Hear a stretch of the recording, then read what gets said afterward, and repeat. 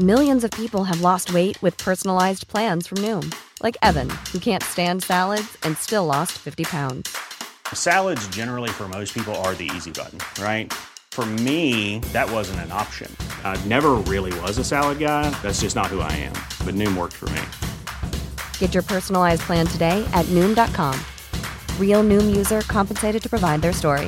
In 4 weeks, the typical Noom user can expect to lose 1 to 2 pounds per week. Individual results may vary.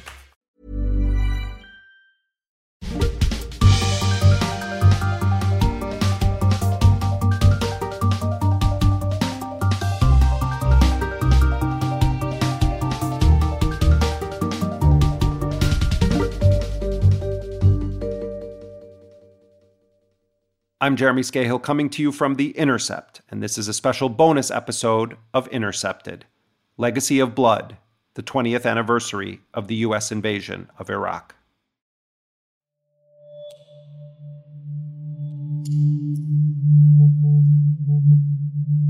There are reports that there is no evidence of a direct link between Baghdad and some of these terrorist organizations. There are known knowns. There are things we know we know. We also know there are known unknowns. That is to say, we know there are some things we do not know. But there are also unknown unknowns. The ones we don't know, we don't know. Excuse me. This week marks the 20th anniversary of the 2003 U.S. invasion and occupation of Iraq.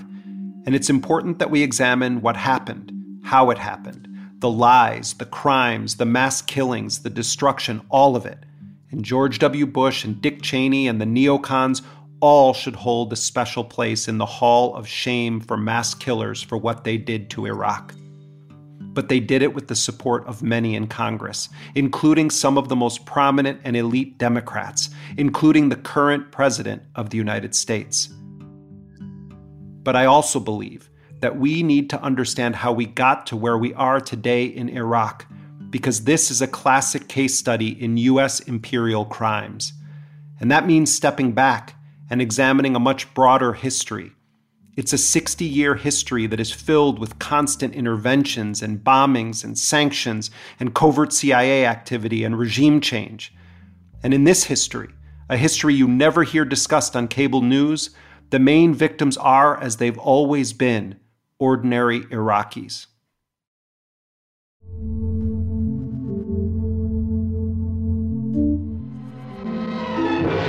The latest Middle East crisis, perhaps the most menacing of all, has flared up in Iraq, a country that produces over 30 million tons of oil a year. In this picture, King Faisal is at Kirkuk with his uncle, Crown Prince Abdul Ilah.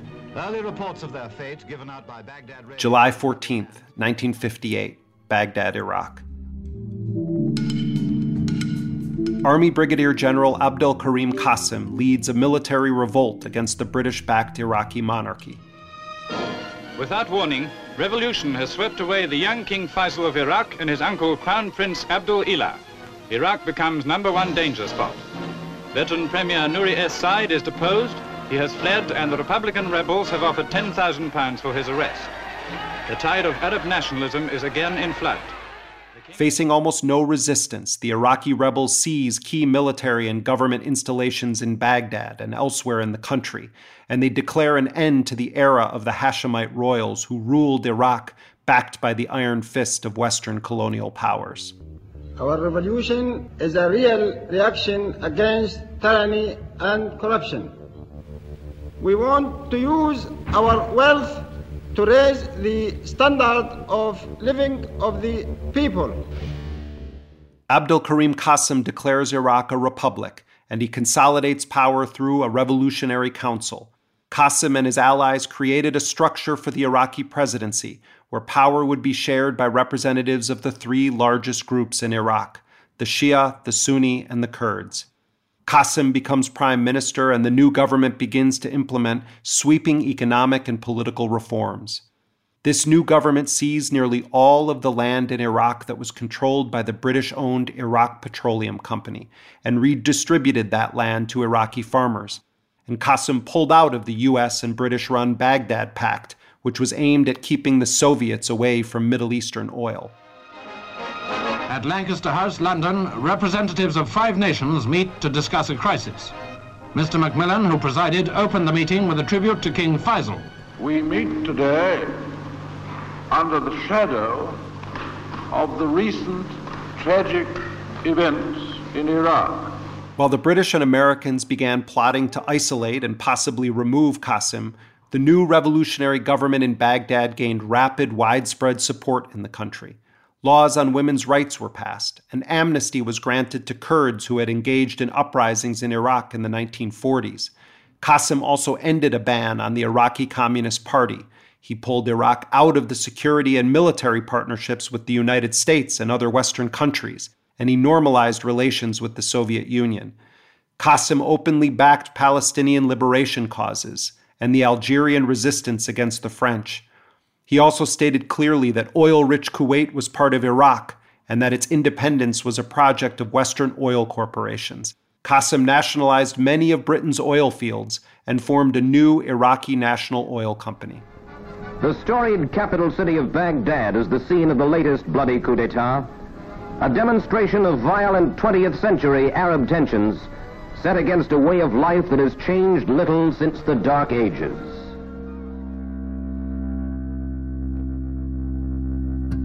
The United States and Britain wanted Qasim gone, and the CIA, under John F. Kennedy, began working with Iraqi factions that the U.S. believed could help overthrow Qasim, namely the Ba'ath Party and one of its most vicious henchmen, a man who had actually tried to assassinate Qasim in 1959. His name? Saddam Hussein. That assassination attempt failed, but a few years later, on February 9, 1963, Abdel Karim Qasim was overthrown, and he was executed after a bizarre show trial on Iraqi radio. The storied city of Baghdad, capital of Iraq, has been the scene once more of bloody revolt that has seated a new government.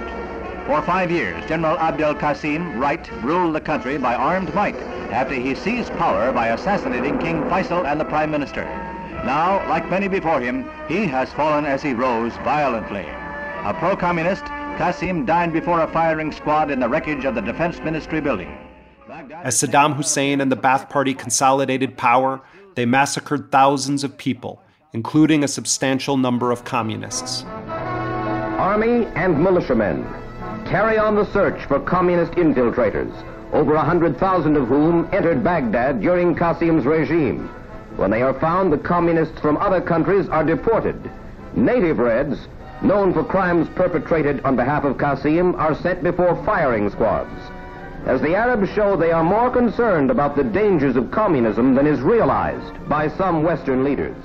The interior minister of the new regime would later say that the Ba'ath Party came to power on a CIA train. Yes, a decade after overthrowing the democratically elected leader Mossadegh in Iran, the CIA played a similar role in toppling the Iraqi government, which, like Mossadegh, was unfriendly to colonial Western oil corporations. The CIA provided lists of people for Saddam and his men to exterminate. Those lists were compiled at CIA stations across the Middle East. Suspected communists, leftists, or supporters of Qasim were tortured and summarily executed. The streets of ancient Baghdad become the scene of a short but decisive revolution that topples the pro-communist government of Premier Abdel Karim Qasim, shown here on the right. A 6-man military junta seizes power on a holy day, and within hours the premier, who reportedly had executed 10,000 people, is himself shot. The U.S. and other Western powers characterized the overthrow of Qasim as a victory against Soviet incursions into the Middle East, and Washington responded enthusiastically to Qasim's downfall. The characterization that it was a massive blow to the Soviet Union became the dominant narrative, and the United States started to resume military aid to the new Ba'athist regime.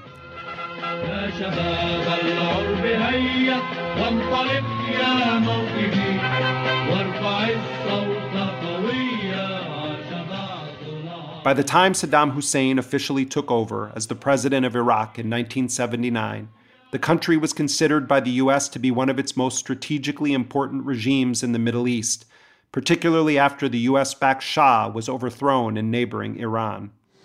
Khomeini, almost unknown outside of Iran just a few months ago, returned a hero, the man who from long distance had led the revolution to topple the Shah. Inside the airport terminal, Khomeini was greeted by scores of Muslim religious leaders and political allies. He called on Iranian Prime Minister Bakhtiar to resign and said all foreigners should leave the country. In an obvious reference to the United States, he said foreign advisors have ruined our culture and have taken our oil. When the Islamic Revolution in Iran happened in 1979, the Iran-Iraq War soon followed. That war would kill hundreds of thousands of people. Some estimates say as many as 1 million dead. The United States supported both sides in that war, but no doubt wanted Iraq to win. Saddam was known as a brutal mass murderer, but that was preferable to Washington over an Islamist government. U.S. war planners gave Saddam Hussein targets to bomb throughout Iran. They poured weapons into the effort, and the Reagan administration removed Iraq from the list of state sponsors of terrorism so that the weapons could flow unimpeded. Well, the Ayatollah is in a war. And if he's going to go on with provocative acts against us or anyone else, then he's running a great risk because we're going to respond.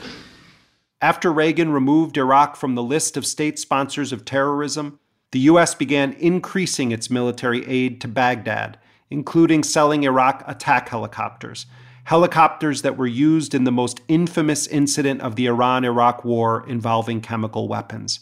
And that was when Saddam Hussein ordered the gassing of the Kurds in Halabja. Donald Rumsfeld, who was a private citizen at the time, was tapped by the Reagan administration as a special envoy, and he traveled to Iraq in 1983 to deliver a gift to Saddam Hussein from Ronald Reagan. It was a pair of golden cowboy spurs. Tell me what was going on during this Where did you get this video? From the Iraqi television? This is from Iraqi television. When did they give it to you? Recently or back then? We've dug this out of the CNN library. I see. Isn't that interesting? There I am. So what was going on here? What were you thinking at the time? Well, Iraq was in a war with Iran. And the United States had just had 241 Marines killed, and President Reagan... In that meeting, Donald Rumsfeld and Saddam Hussein discussed solidifying U.S.-Iraqi relations, and it was during this period when the U.S. was at its most cozy with Saddam Hussein that the Iraqi dictator was at his most brutal. He was a mass murderer, but he was Washington's mass murderer.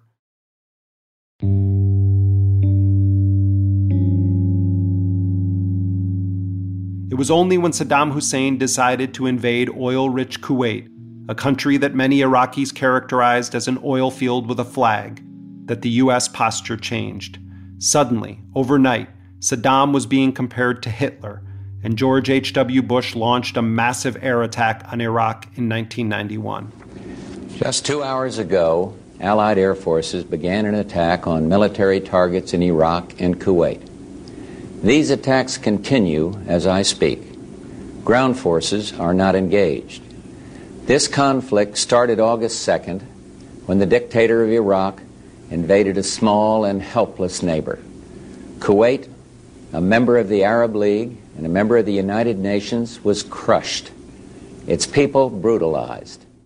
Despite Bush's claim that the U.S.-led attack was aimed at the Iraqi military and Saddam Hussein, the Gulf War saw the United States bomb Iraq back centuries. Its civilian infrastructure was obliterated, its water treatment and sewage facilities destroyed. The U.S. also heavily used depleted uranium munitions that would later cause a skyrocket in cancer and birth defects. But George H.W. Bush decided to keep Saddam Hussein in power. Why? Because he was considered preferable to an Islamic government, particularly one that would have aligned itself with Iran. And so, Saddam remained. As Commander-in-Chief, I can report to you our armed forces fought with honor and valor. And as President, I can report to the nation, aggression is defeated, the war is over. Under Bill Clinton, the U.S. imposed the most sweeping economic sanctions in modern history. It was tantamount to economic warfare. Not on Saddam or his government or his henchmen, but on the Iraqi people. When the United Nations estimated that upwards of 500,000 Iraqis were killed as a result of the sanctions, Bill Clinton's Secretary of State Madeleine Albright defended it on 60 Minutes. We have heard that 500,000 children have died. I mean, that's more children than died in Hiroshima. And you know, is the price worth it? I think this is a very hard choice, but we think the price is worth it. In addition to the sanctions that Madeleine Albright was defending, Clinton initiated the longest sustained U.S. bombing campaign since Vietnam, at some points bombing Iraq an average of once every 3 days throughout the 1990s. My fellow Americans, this evening I want to speak with you about an attack by the government of Iraq against the United States and the actions we have just taken to respond. This past April, the Kuwaiti government uncovered what they suspected was a car-bombing plot to assassinate former President George Bush while he was visiting Kuwait City. The Kuwaiti authorities arrested 16 suspects, including 2 Iraqi nationals. In response to an alleged plot to kill former President George H.W. Bush, Bill Clinton ordered an airstrike in Baghdad that killed several Iraqi civilians, including the famed painter Layla al-Attar. Who killed this woman, this artist, this mother? Who broke the candle and snuffed out her light? I can say from having spent extensive time in Iraq in the 1990s that its hospitals were like death rows for infants. There were no medical supplies. Birth defects that weren't found in modern medical journals were appearing. Syringes were being reused, and hospital floors were being cleaned with gasoline. A once secular society with advanced schools and modern positions on women's rights relative to its neighbors, Iraq started to become much more religious. Saddam Hussein himself also began projecting himself as the defender of the Islamic world. In 1998, Bill Clinton signed the Iraq Liberation Act, which was authored by the neoconservatives of the Project for a New American Century. That legislation made regime change the law of the land. The hard fact is that so long as Saddam remains in power, he threatens the well-being of his people, the peace of his region, the security of the world. The best way to end that threat, once and for all, is with a new Iraqi government. When Bill Clinton codified regime change as the official policy of the United States, it was widely supported in Congress. Even Bernie Sanders, who opposed the 1991 Gulf War, voted in favor of the bill, though Sanders did oppose Clinton's 1998 four-day bombing campaign, known as Desert Fox. Mr. Speaker, Saddam Hussein is a brutal dictator who should be overthrown, and his ability to make weapons of destruction must be eliminated. I have serious doubts, however, whether the action that we are taking today will take us one step forward in that direction, and I fear that innocent civilians, that women and children in that country will be killed. George W. Bush and Dick Cheney and Donald Rumsfeld came into power with a mission to overthrow Saddam Hussein. 9/11 was not even hours old when Rumsfeld started pushing to invade and attack Iraq, a nation that had absolutely nothing to do with 9/11. We know they have weapons of mass destruction. We know they have active programs. There isn't any debate about it. So the idea that if you had an appropriate inspection regime, that they'd come back and say you were wrong is so far beyond anyone's imagination that it's not something I think about. This push to war was aided by powerful media organizations that breathlessly reported on Iraq's weapons of mass destruction. Prominent Democrats and Republicans pushed this myth. In the 4 years since the inspectors left, intelligence reports show that Saddam Hussein has worked to rebuild his chemical and biological weapons stock, his missile delivery capability, and his nuclear program. He has also given aid, comfort, and sanctuary to terrorists, including al-Qaeda members. It is clear, however, that if left unchecked, Saddam Hussein will continue to increase his capacity to wage biological and chemical warfare and will keep trying to develop nuclear weapons. Then FBI Director Robert Mueller also pushed those lies in front of Congress. President Joe Biden, who at the time was the chair of the Senate Foreign Relations Committee, refused to call a single anti-war witness to the hearings that he conducted on the eve of the invasion of Iraq. We cannot be complacent about those who espouse hatred for us. We must confront clear dangers with a new sense of urgency and resolve. Saddam Hussein's pursuit of weapons of mass destruction, in my view, is one of those clear dangers, even if the right response to his pursuit is not so crystal clear. One thing is clear: these weapons must be dislodged from Saddam Hussein, or Saddam Hussein must be dislodged from power. Neoconservative officials like Paul Wolfowitz promised America that the occupation would pay for itself and go swimmingly. These are Arabs, 23 million of the most educated people in the Arab world, who are going to welcome us as liberators. And when that message gets out to the whole Arab world, it is going to be powerful counter to Osama bin Laden. The notion that we're going to earn more enemies by going in and getting rid of what every Arab knows is one of the worst tyrants, and they have many governing them, is just nonsense. This was an elite bipartisan beating of the war drum that culminated with Secretary of State Colin Powell's infamous speech at the United Nations Security Council. We have first-hand descriptions of biological weapons factories on wheels and on rails. The trucks and train cars are easily moved and are designed to evade detection by inspectors.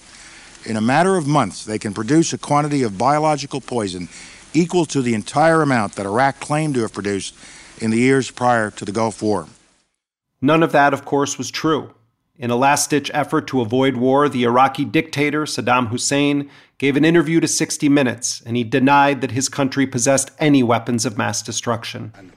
And I believe the mobilization that's been done was in fact done partly to cover the huge lie that was being waged against Iraq about chemical, biological, and nuclear weapons.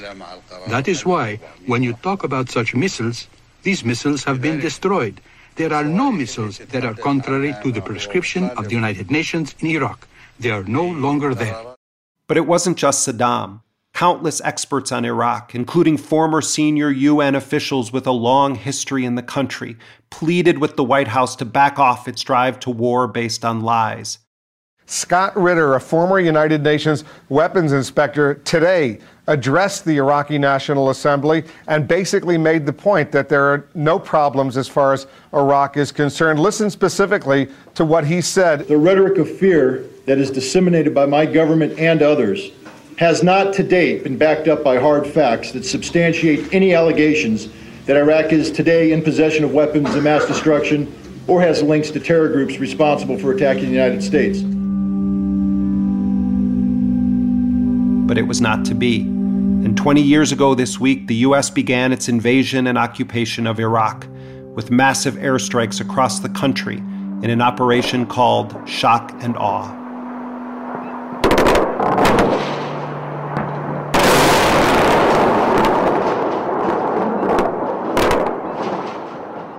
Hundreds of thousands of Iraqis were killed throughout the course of the U.S. occupation. Millions were forced to flee their homes and the country.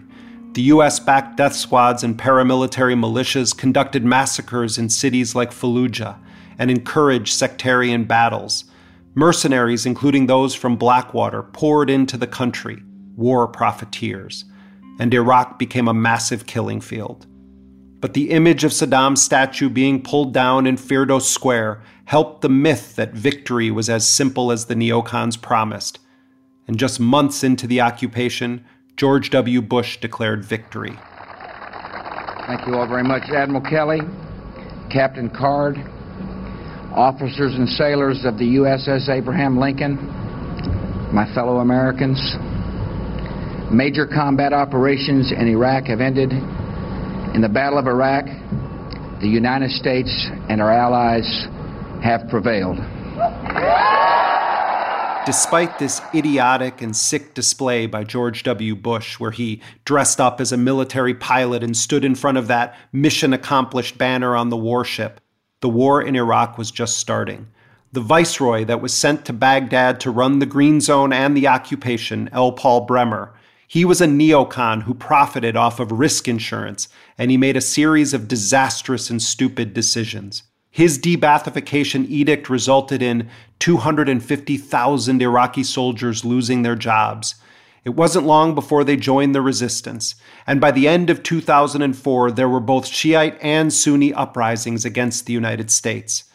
It was at this point that large numbers of U.S. soldiers began to die. And in D.C., Bush and Cheney and Rumsfeld were whistling past the graveyard and minimizing the anti-U.S. uprisings. The level of activity that we see today from a military standpoint, I think, will clearly decline. I think they're in the last throes, if you will, of the insurgency. The highest price for this invasion and occupation was, of course, paid by ordinary Iraqis. And it didn't take long after Saddam Hussein was executed before his trials were even complete for Saddam's popularity to rise. Many Iraqis hated him, despised the dictator, but they hated what the U.S. had done to their country even more. And that phenomenon continues to this day. We are in full agreement about how to move forward. So, today, I can report that, as promised, the rest of our troops in Iraq will come home by the end of the year. After nearly 9 years, America's war in Iraq will be over. Barack Obama, who campaigned as an anti-Iraq war candidate, did pull most U.S. troops out of Iraq, but then he quickly changed course and sent thousands back as fighting intensified along the Iraq-Syria border. What the U.S. started in Iraq ultimately spilled over into Syria, and out of the ashes of a disastrous U.S. policy, ISIS rose.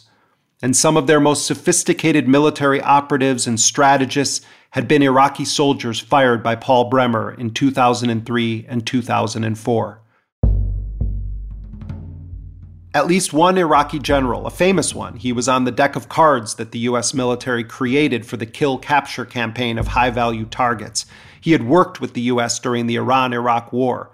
He ended up joining ISIS, and when Obama left office, there were more than 5,000 U.S. troops in Iraq and an expanding U.S. air war. I had numerous conversations with Sean Hannity at Fox, and Sean Hannity said, you were totally against the war because he was for the war. Why is your judgment better than... And that was before the war started. I was against the war. He said, you used to have fights with me because Sean was in favor of the war. And I understand that side also, not very much because we should have never been there. But nobody calls Sean Hannity. On the campaign trail, Donald Trump railed against the Iraq War, claimed he was always against it, which of course is not true, but he still managed to make some valid points during the campaign, albeit in a very Trump way. George Bush made a mistake. We can make mistakes, but that one was a beauty. We should have never been in Iraq. We have destabilized the Middle East. You still think he should be impeached? I think it's my turn, isn't it? You do whatever you want. You call it whatever you want. I want to tell you, they lied. Okay. They said there were weapons of mass destruction. There were none, and they knew there were none. There were no... Despite all of Trump's rhetoric on the campaign trail, he came into office and proceeded to start ratcheting up the bombing in Iraq and Syria. He loosened rules on killing civilians, and the death tolls skyrocketed. While ISIS was largely decimated in Iraq, it came at a tremendous price, overwhelmingly paid by Iraqis. In just the month of March of 2017, an estimated 1,000 civilians were killed in the U.S.-led bombing campaign in ISIS-held territory in Iraq and Syria. By the end of that year, an estimated 6,000 had died as a direct result of coalition strikes. None of this ever needed to happen. It was the decisions made in Washington, D.C., in the chambers of power in the world's most powerful nation, that unleashed this chaos and bloodshed. It was U.S. actions that opened the door for the influx of al-Qaeda and other militant groups, culminating with ISIS's campaign of terror. To this day, the U.S. continues to play a destabilizing role on top of the legacy of blood that it had already created in Iraq. From the 1960s and the CIA working with Saddam and the Ba'ath Party, to the weapons, intelligence, and support for Saddam during the Iran-Iraq War, to the Gulf War and the destruction of the civilian infrastructure, to the sanctions and the no-fly zone bombings, to the lies about WMDs and the invasion of Iraq, from the stupidity of the neocons before and during the occupation, to the massive refugee crisis caused by the war, U.S. policy has been consistent. For the past 60 years, there has been one central truth about the U.S. role in Iraq, and that is that it's been consistently anti-Iraqi people. Since the 1960s, U.S. policy under Democrats and Republicans has been about the interests of Western capitalism and the flags of American victories have always been planted violently on piles of Iraqi corpses.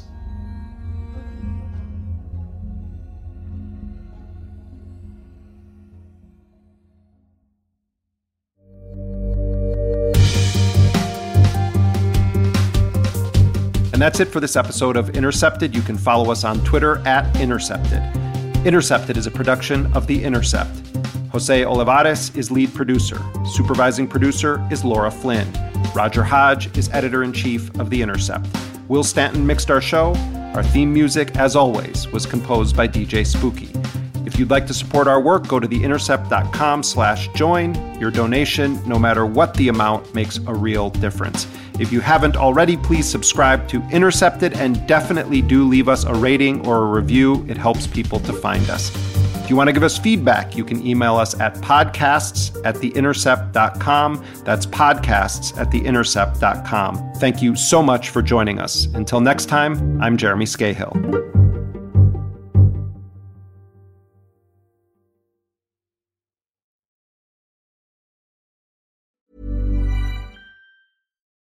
When you need mealtime inspiration, it's worth shopping Kroger, where you'll find over 30,000 mouth-watering choices that excite your inner foodie. And no matter what tasty choice you make, you'll enjoy our everyday low prices, plus extra ways to save, like digital coupons worth over $600 each week. You can also save up to $1 off per gallon at the pump with fuel points. More savings and more inspiring flavors make shopping Kroger worth it every time. Kroger, fresh for everyone. Fuel restrictions apply.